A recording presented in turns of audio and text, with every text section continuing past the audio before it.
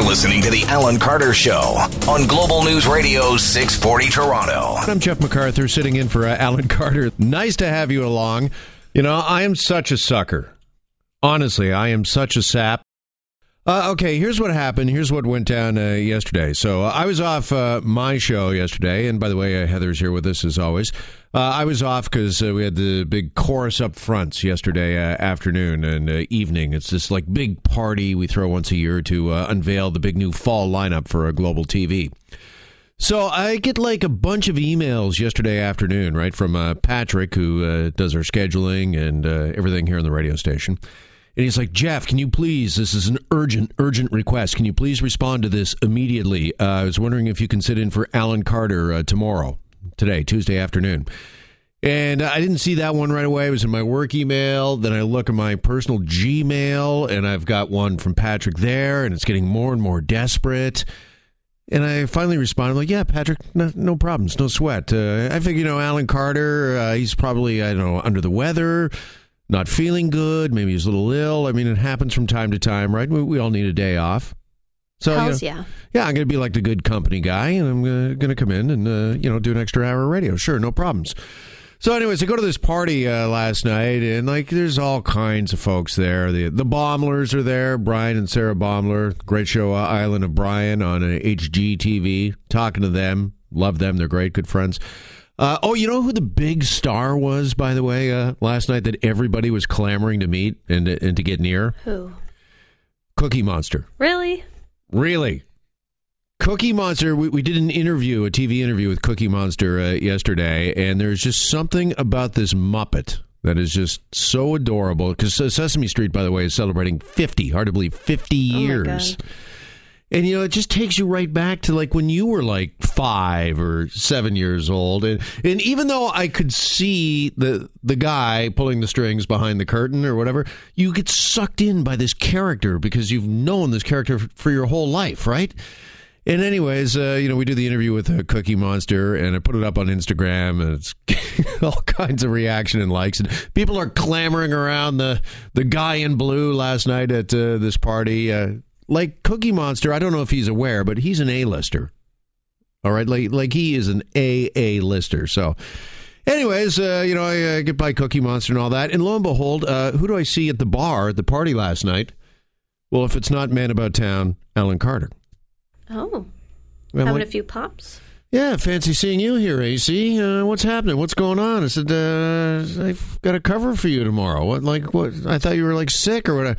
Oh, no. I'm getting on a plane. I'm heading to California to cover the Raptors and the Warriors. Must be nice. Right. Okay. Yeah, that's the way this is going to work. All right. So right now, Alan Carter is flying business class somewhere, probably having a giblet. Do they sell that? Or is it a gimlet? Isn't it a gimlet? A gimlet, yeah. No, giblets or something else, yeah. Sure. Comes in your Thanksgiving giblets. turkey, yeah. He's probably in their business class enjoying a few of those and some peanuts and whatever else they Maybe offer. Both. Yeah, anyways, well, he's winging his way to sunny California. Some of us are behind the grill, working it hard here. As we get set for Game 3, of course, between Golden State and Toronto. That is tomorrow night out on the West Coast. Game time, 9 p.m. And a lot of people are like, what is with these late games? Because Game 1, if you recall, I think it was back on Thursday right here in Toronto, that was also a 9 p.m. start.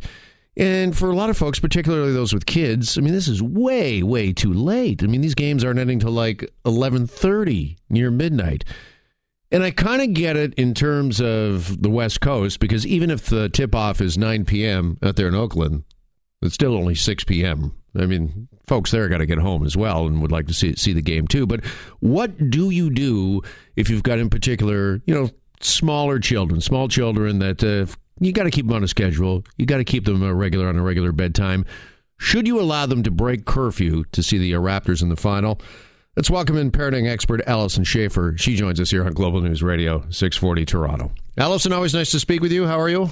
I'm good, Jeff. How are you? Very good, thanks. What is your advice to parents here? I mean, this is a kind of a historic series, right? First time a Canadian team has been in the NBA final, and you want to create memories for your kids, but should you be allowing them to stay up so late, so far past their bedtime? So, I don't want to dictate to parents what they should or should not do because you know your kids best and you know if they have an exam because we're right in exam period too. I mean, and some kids just don't do well with less sleep. But honestly, if you are a total diehard Raptor fan and your kid loves these pigs and you're all going to be in the living room watching the game, I say we make an exception to the rule. Yes, we need to have schedules and we need to have routine for kids, and that's all healthy development. But within that, there's got to be the exceptions to the rules. And this, if you're a basketball fan, this is historic, and it's also it's national community, right? I mean, the feeling of connectedness and community that Torontonians and Canadians are feeling about this event is so special, so very special in a time when, one of the big issues with childhood is that people are feeling isolated and we don't have enough things that make us feel connected and bonded. So to me, this ranks as one of the exceptions to the rule. I'd say, break curfew, let them stay up, bring on the popcorn. I'm so glad you mentioned and talked about the connectedness because I'm with you. I mean, there's such a feeling of community, not only just in this city, and there's some people that are on about the bandwagoners and the people that are just kind of enjoying the moment and aren't so-called diehard fans. But you know what, Alyson, I think that's okay because you're absolutely right. I mean, we're all in this kind of shared moment, and I think that this is something. I mean, are you going to look back with your kids 7 or 8 years from now and say, I'm really proud of myself as a parent because I made sure they stuck to their bedtime? Or are you going to be thinking about, sharing the Raptors in the NBA final with them? Yeah, and just ask any parent to go back themselves through their little Rolodex of childhood memories. And what are those things that stood out, right? These really are those special moments, those special memories. Like I remember the first man walked on the moon on my 6th birthday, man. That was super, super special. And I'm sure other people have these just memories of being together, watching something big, watching it with the crowd. I think it's just wonderful. So miss a bit of sleep, be a bit grumpy. I remember, it's funny, hearkening back to your childhood memories a few years later down the road, I used to beg my parents if I could please stay up to see, and I kind of laugh looking back now, but Three's Company. Can I stay up till like 9 o'clock, please, and see Three's Company? Like, no, you got to go to bed. Yeah, I'm not sure that rates as one of those exceptional, nothing, not to knock them. No, I kind of have to side with you on that. But what is the importance, let's just flip this around, the importance of keeping a regular bedtime and a regular schedule for kids? I mean, the exception to the rule has got to be, the Raptors and enjoying the final, but keeping a schedule, what are kind of the positives or the benefits for parents and for kids? So the benefit is that kids are looking for predictability in their life in order to feel safe and secure. And so when you take anything and you routinize it and you do it over and over again, it becomes sort of automatic. So you get less fighting at bedtime. There's a predictability to life that actually psychologically makes them feel more settled. And I learned this from, obviously from my training and whatnot as a family counselor, but I started as a nursery school teacher. And these kids would come in, it's like first you hang up your coat, then you get your puzzle, you go to the puzzle time, then we sit in a circle, then we flick the lights, then it's snack time. And they thrive in this environment because it's not this randomness, what's happening next. So it allows them to learn the rules, no expectations, behave pro-socially. So I'm not saying you have to run your house like a drill sergeant and have every minute scheduled exactly to the clock, but to have that idea of, first we have dinner, then we have playtime, then we wind down, we have stories, pajamas. The mind actually begins to recognize the pattern, and we start to secrete serotonin, and we actually do start getting ready for sleep mode. The brain gets ready to sleep, and adults should do the same thing too. We should have the same evening routine to wind us down and shut off our minds from the day and get to bed at the same time every night. That's a biological important piece for adults as well. Yeah, I was going to say these are lessons, if you learn them early and in childhood, that really do carry over to adulthood. And I'm just thinking about keeping that regular schedule, but occasionally, as we just mentioned, an exception to the rule, like staying up for the Raptors final. I'm just thinking about as an adult in the way I eat. I mean, I try to keep to a certain schedule with my eating through the week. And then Saturday is my exception to the rule where, I'll, have a few drinks and maybe indulge in, a cheat meal or something I would normally have, say, on a Wednesday night. Right, hey, I just came back from a trip to Switzerland, and I would never eat 200 grams of cheese in one sitting. But if you're at the top of the Alps and you're on a balcony after crawling through the mountains, you have a whole basket of bread and you eat that 200 grams of Gruyere Swiss cheese, because it makes a memory. And so, I'll burn it off later at home, and I'm not going to do it every single day. So those exceptions to the rule stand out. They're special. So I do think there is room for that. That so reminds me, of our friend Kyle over in the morning show, who's our wellness expert, and he told me this story that he was sticking to this strict regimen, this diet. He was eating nothing but salads, and he went on this trip to California, and he looks back now because he stuck to the regimen. Everybody else was having a great time in wine country and living it up, and he was sitting there having salads. And he looks back now, like, why was I doing that? I really ruined what should have been a great memory. Yeah, I completely agree. Now, if parents are listening about sleep, I got to tell you, there's a lot of sleep research that says that kids today are getting an hour less sleep on average than they did just a decade ago. And even 4 minutes, 5 minutes of sleep actually does change our cognitive functioning the next day. So it's not as if I don't take sleep seriously. I really, really do. But I also know that, to your point about diet, it's what you do day in and day out that speaks to your health and your routine. So those one-offs, those little outlier data points do not make childhood. That's okay. So live it up with the kids tomorrow night and actually enjoy that Raptors Golden State game. Let's have them just win all the rest of the game so that this is done quickly. Yeah. Right? Here. Raptors that. You need to put the kids to bed. Can you just win the next two? Yeah. Thank you. We appreciate that. The entire country appreciates it. Parenting expert Alyson Schafer with us this afternoon. Alyson, appreciate the time as always. All right. Have a great day. Wake up, we're almost there. Wake up, we're almost there. Wake up, we're almost there. Wake up, we're almost there.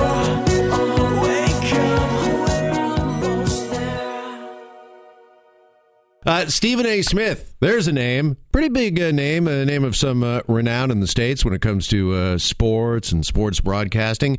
And Stephen A., which, by the way, I love it when somebody uses the middle initial, because if you don't, he's just like Steve Smith. Who? So you go Stephen A. Smith. Stephen A. took on Raptors fans after Game 2 back on a Sunday night. Here's what he had to say on his broadcast about us yesterday. Have a listen. I'm going to call the Toronto fans out for this. That second half, when the Golden State Warriors went on an 18-0 run, the arena was half full. People were in the concession stands. We were at the game. This is the NBA Finals. This is a great city with great fans, but those first few minutes when the Toronto Raptors were victims of Golden State's 18-0 run, half the damn fans in the arena were at the concession stands. That's inexcusable. The lower bowl was empty. There's practically nobody. Like, Drake wasn't in his seat. Nobody was along courtside. And I'd say a good, 5 to 10 rows up from courtside, it was scattered at best. And I remember sitting there watching the game and saying, this is the fun. Like Stephen A. was just saying, this is the NBA final. These folks have paid big dollars for these tickets. How important is it grabbing a hot dog? I mean, how important is it to get, a Pepsi? I would be back in my seat, with 2-3 minutes ready to go, just eagerly awaiting the start of the second half. And we've seen, Scotiabank Arena through these playoffs. I mean, it's electric in there. It is loud, loud. And does that have some sort of an effect on the visiting team and on the opponent? And if fans had been in their seat to start the second half, not saying that Golden State wouldn't have went on a bit of a run, but could the fans, the so-called sixth man, could they have mitigated the damage that was done? Maybe instead it's a 6 or an 8-0 run instead of 18, because that really did turn the game. I mean, Raps, to their credit, played some great defense and got back into it and came pretty close there near the end. The only reason that you honestly got to leave is to relieve yourself, is to go to the bathroom. You do not even have to get up. You can order drinks to your seat now through your phone.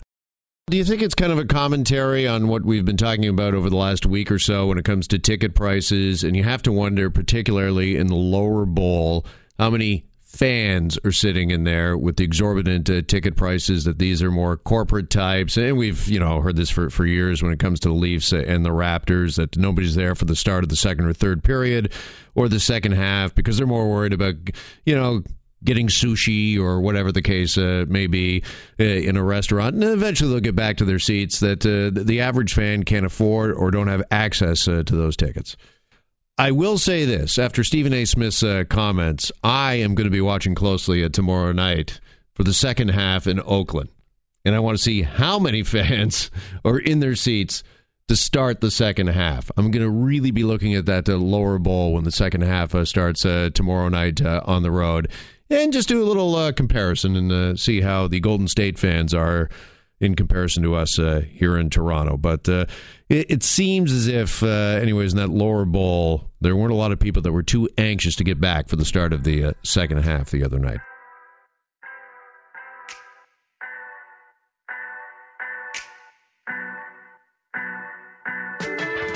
Going up, never coming down. Yeah, my feet got lifted straight up off the ground. Yeah, see me on top, headed for the crown.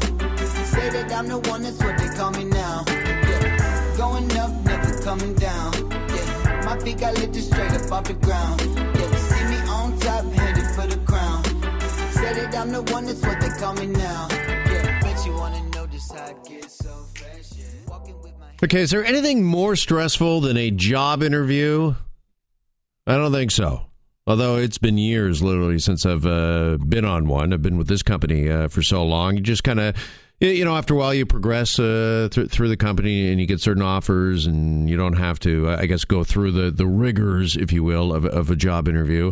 Although I do remember, if I harken back to the very start of my radio career, I remember getting an interview at this small little independent station in St. Thomas, Ontario. It had just launched, and they called me in for an interview. And I remember driving up to the station, and I couldn't find it, and it was like in behind a dentist's office off the main street. And then I finally found this building, and I'm sitting there in the parking lot, and I'm looking, I'm like, is that really it? Is that really this radio station? Like, it looked like a bomb shelter. It was like one of those old brick buildings that had been painted brick and had been peeling off. Sounds like small town radio. And I still remember sitting in my car thinking, am I really going in here? Am I really going to go in here for a job interview? And, thank God I did, because I had a great 2 years there and learned so much and made so many great friends that I still have to this day. And I look back on that time in that radio station, because, again, it was independently owned. So the owner was there in his office, and the station was the Hawk. And I swear he had, when you go into Vern was his name, into the boss, the owner's office, he had a huge hawk statue in his credenza. So you'd sit down and you'd talk to Vern, the owner, in the job interview, and like this big winged bird is over him. Just staring at you? Yeah, that's not daunting. That's not haunting at all. And this is way back when, like, he's smoking in his office, and like I said, it was just a tiny little operation. And I still remember Janet, his daughter, she was the bookkeeper / receptionist there. And so anytime a call would come in for Vern, she would get on the intercom, and she had one of those really high-pitched voices. And she'd be like, Pops, 101, 101 for Pops. That's amazing. Yeah. It was like the best time. So I'm so glad I look back at sitting in my car for 10 minutes wondering, am I really going to go in for this job interview? And again, thank goodness I did. Dusty, you were saying that you had a kind of a traumatic experience, one job interview. Yeah, there was one that I went that really sticks in my mind. It was for a radio station, and it was supposed to be for social media. And that's what that's what the listing said. There's social media, and I go in and I get all those questions about social media. I get them. I nail them. Yeah, but like it was like this panel of people. Like you were expecting just to talk to like the head. Of social media, exactly, just like the media department. And it turned out to be 3 people. And not only that, not only was it 3 people, but there was a program director, there was a host, and an accountant for some reason. Then they go into they started asking me about coding and programming and HTML and all that, and I have absolutely no idea about any of that. So how were you feeling? Like, I were you was getting sweating anxious? buckets. I was stuck to my chair. That was the only time I've ever actually experienced that experience of being stuck to my chair due to my sweat because I was so stressed out. Hot. Yeah. Can I ask what color shirt you were wearing that day? Oh, I hope black. Yeah, I think so. Yeah. I think I might have been gone with a safe choice and gone with black. I think, you got to either go black or white. You can still see the sweat stains in a white shirt. Yeah, but not, well, it's true. I think white is your best second choice. Black is first. Do not go with blue. Yeah, not a light blue. Ooh, Light no. or a dark blue. No, because you can see the zeros pretty quickly when you wear that shirt. But it is just so tension-filled having a job interview. And sometimes no matter how much you prepare for the questions about, your skills, your relevant skills and experiences, I mean, you can still feel pretty daunted. And sometimes you just can't prepare for a job interview. Like with this one employer who has revealed that he has a coffee cup trick that he uses to catch potential employees during a job interview. And if you fail the coffee cup trick or challenge, you're not going to get a job offer, regardless of how good your answers have been or your job experience or how good your resume looks. If you fail the coffee cup trick or challenge, no job. Now, this guy's name is Trent Innes.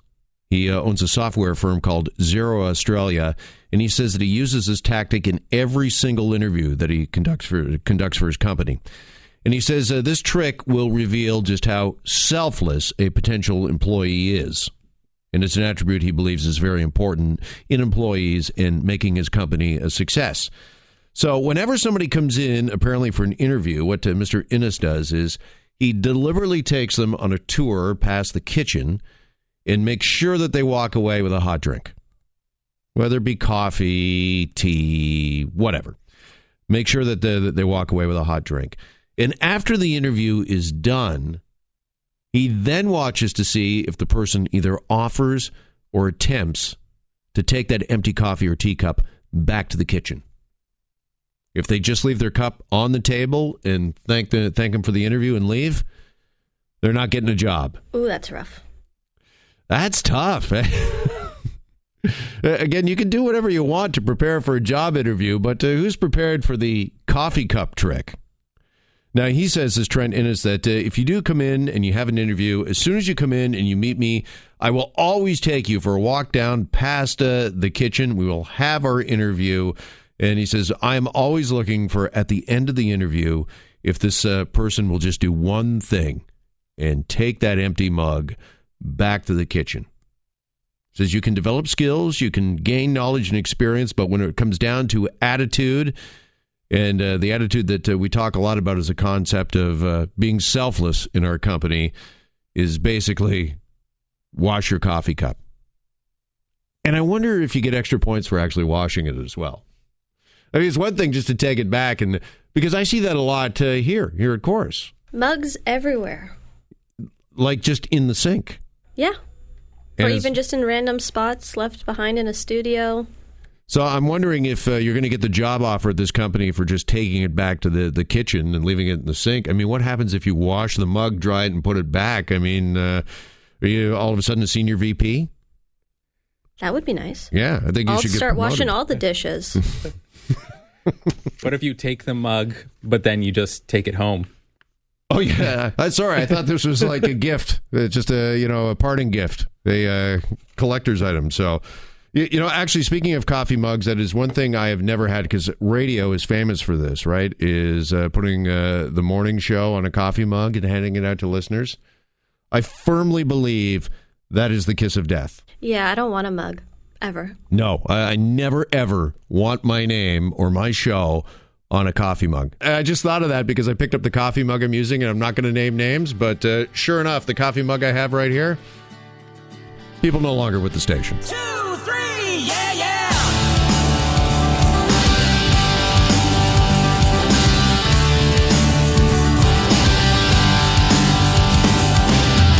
Woke up this morning, turned on the coffee pot, dumped in some grain, that ain't good and hot.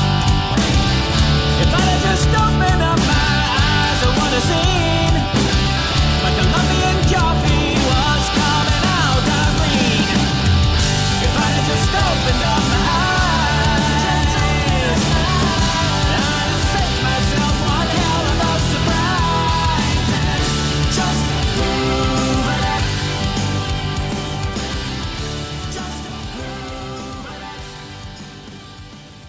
Well, if you're thinking of employing the coffee cup trick at your place of work, well, it hasn't been more affordable than right now.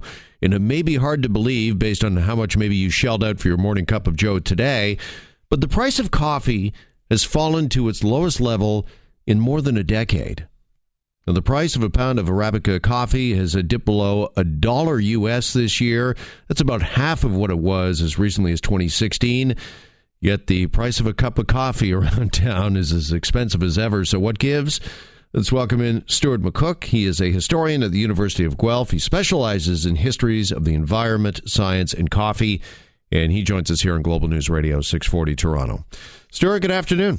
Hi, how are you? I'm well, thanks, and thanks for joining us. Let's start, if we could, with the reasons why the price of coffee has dipped to one of its lowest levels in more than a decade. Well, what's going on here? What's at play? Well, there's a bunch of things at play. There are things like overproduction in some parts of the world. Brazil produces about a third of the world's coffee, and it's had a couple of bumper harvests, which have caused global oversupply. There's changing exchange rates, too. So the Brazilian real has been devalued, which means that there's a lot of incentive for Brazilians to pump even more coffee, I should say, onto the global markets. And then some people are talking about speculation in the long-term future markets, which are driving coffee prices down.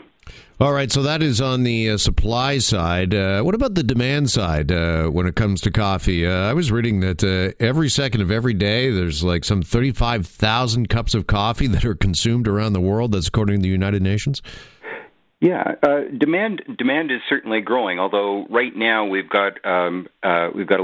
at a moment where supply is kind of exceeding demand. So it's hard for a variety of reasons to match supply and demand. And so what happens is at the moments where coffee prices are higher, often what's going on, at least in part, is that production has briefly fallen below demand. But because coffee is a crop and subject to climate and environment and other changes, it's hard to kind of balance these things out reliably from one year to the next.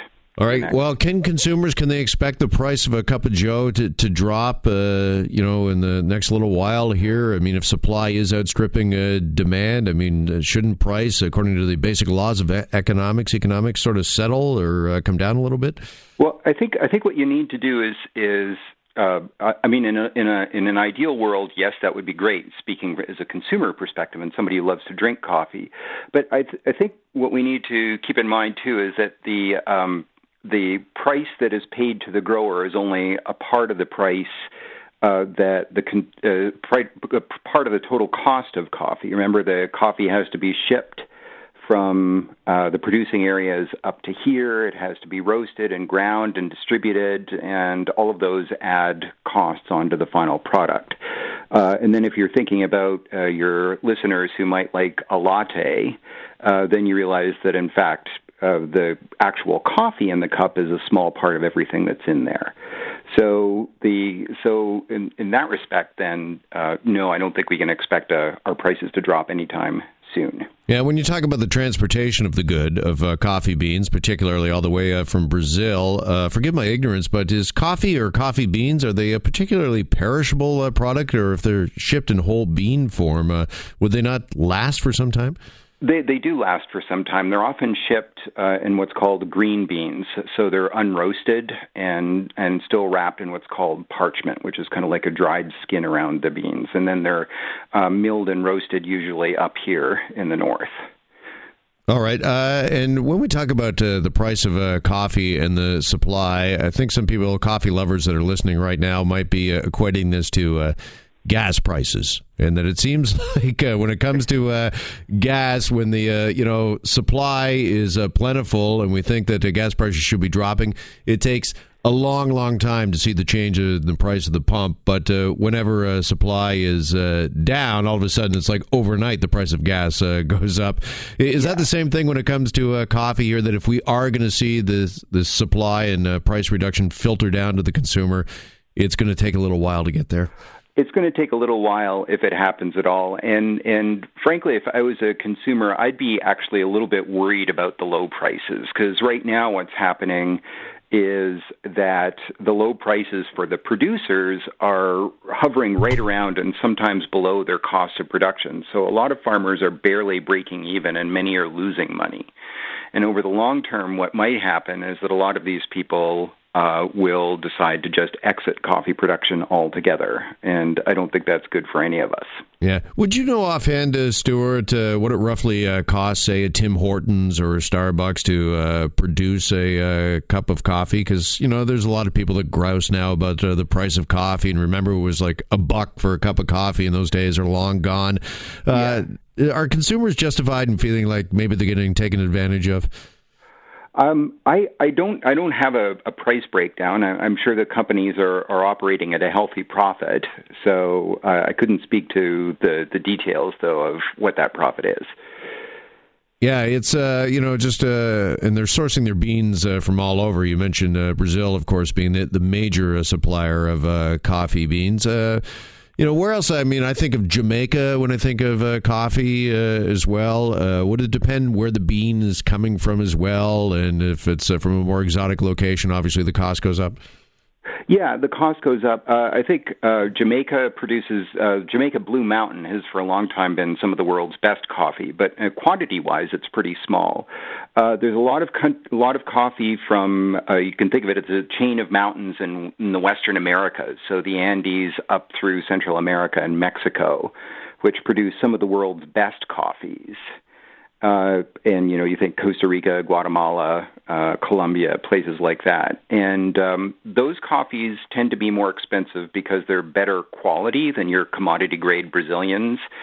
But that quality is not just about varietal. It's about how carefully it's harvested and how carefully it's processed. So a lot of work goes into those coffees, and the price often reflects that.